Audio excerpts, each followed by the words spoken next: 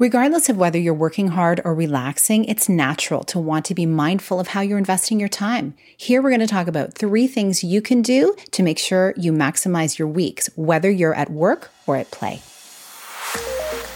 Hello, and welcome to the Connect Podcast. This show is all about helping you connect to your soul's calling so you can take action on it. Because the sweetest success is a blend of discovering your purpose with the inner drive to bring it to life. I'm Sheila Botelho, health coach, lifestyle entrepreneur, and mom of 2, best known for my online wellness programs, mentoring, and self-love passion. Listen in for inspiring interviews, solo chats, and Q&A sessions that will move you past overwhelm towards what lights you up. Stop accepting good enough and go for your version of great in your health, business, and relationships. Let's get started. Hi, and welcome to this Monday mini-sode where I share a thought designed to elevate your mindset as you live into what lights you up this week. Before we get started, I want to invite you into my newly opened online community, the Elevating Women Wellness Circle. You can go to sheilabotelho.com/subscribe, and you'll get the link to join for free, as well as a digital gift to help you elevate your self-care and other things that I only share with my subscribers. We'll be diving deeper into some of the themes you're hearing on this podcast, and it's a wonderful way to deepen your connection to yourself, as well as a beautiful collection of others doing the same. If you're listening to this soon after its release, you're at the start of a brand new week. You may be taking time out on vacation, or you may be in a steady workflow, or you're in the thick of things. It all depends on the work you do, the life you live, and the season of life that you're in. Regardless of whether you're working hard or relaxing, it's natural to want to be mindful of how you're investing your time. I'm going to share 3 things with you that I do to make sure I maximize my weeks, whether I'm at work or at play. Number 1, schedule time to plan your week. What that looks like for me is I like to do this either on a Friday afternoon or a Sunday morning when it's quiet. Life's busy, so you need to create the space to do this. I look at my iCal for what's pre-scheduled, and I have the color codes for personal, family, and business. I then open my Do Less planner, which is a revolutionary planner because it takes into account my personal cycles and seasons, as well as the cycles and seasons of nature. And it looks at me and my life from a very holistic view. You can get your own Do Less planner at the Origin Company. That's where I got mine. I'll link it in the show notes.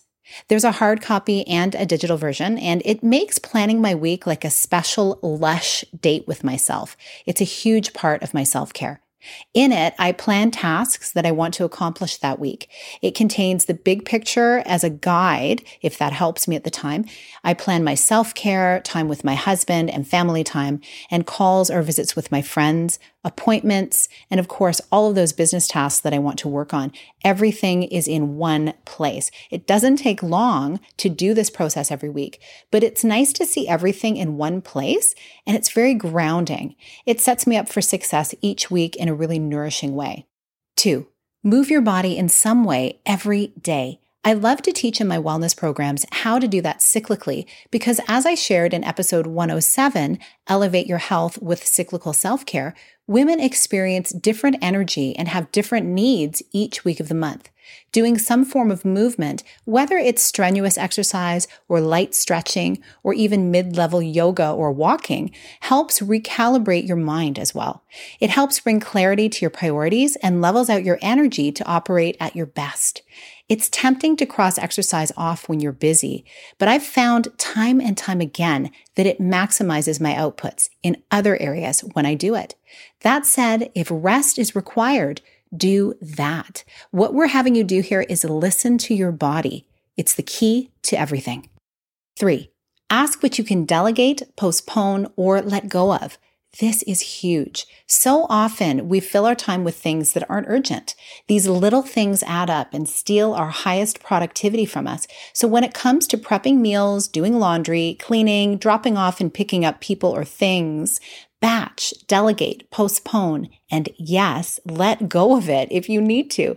You can batch less important tasks together in one day or on the weekend to help you focus your time the rest of the week on your growth priorities. Doing these 3 things have made a huge difference in my life. Scheduling time to plan your week, moving your body, delegate, postpone, and let go. You'll feel a sense of freedom and renewed focus as you start to see yourself making progress on things you've been putting off. You can do it. I'm here cheering you on. I'd love to hear which of these things you're going to start with this week. Please share by tagging this episode on Instagram at Sheila A. Botello. Thanks for listening and have a beautiful rest of your week. Big blessings. Thank you so much for being here with me on the Connect podcast. If you like this episode, please share it with someone you think would enjoy it. Also, if you head over to iTunes to leave a review, I'd be so grateful. Let us know what your favorite parts were and what you'd like to hear more of. It will help us have a greater impact, elevating many more people to grow and succeed together. See you next time.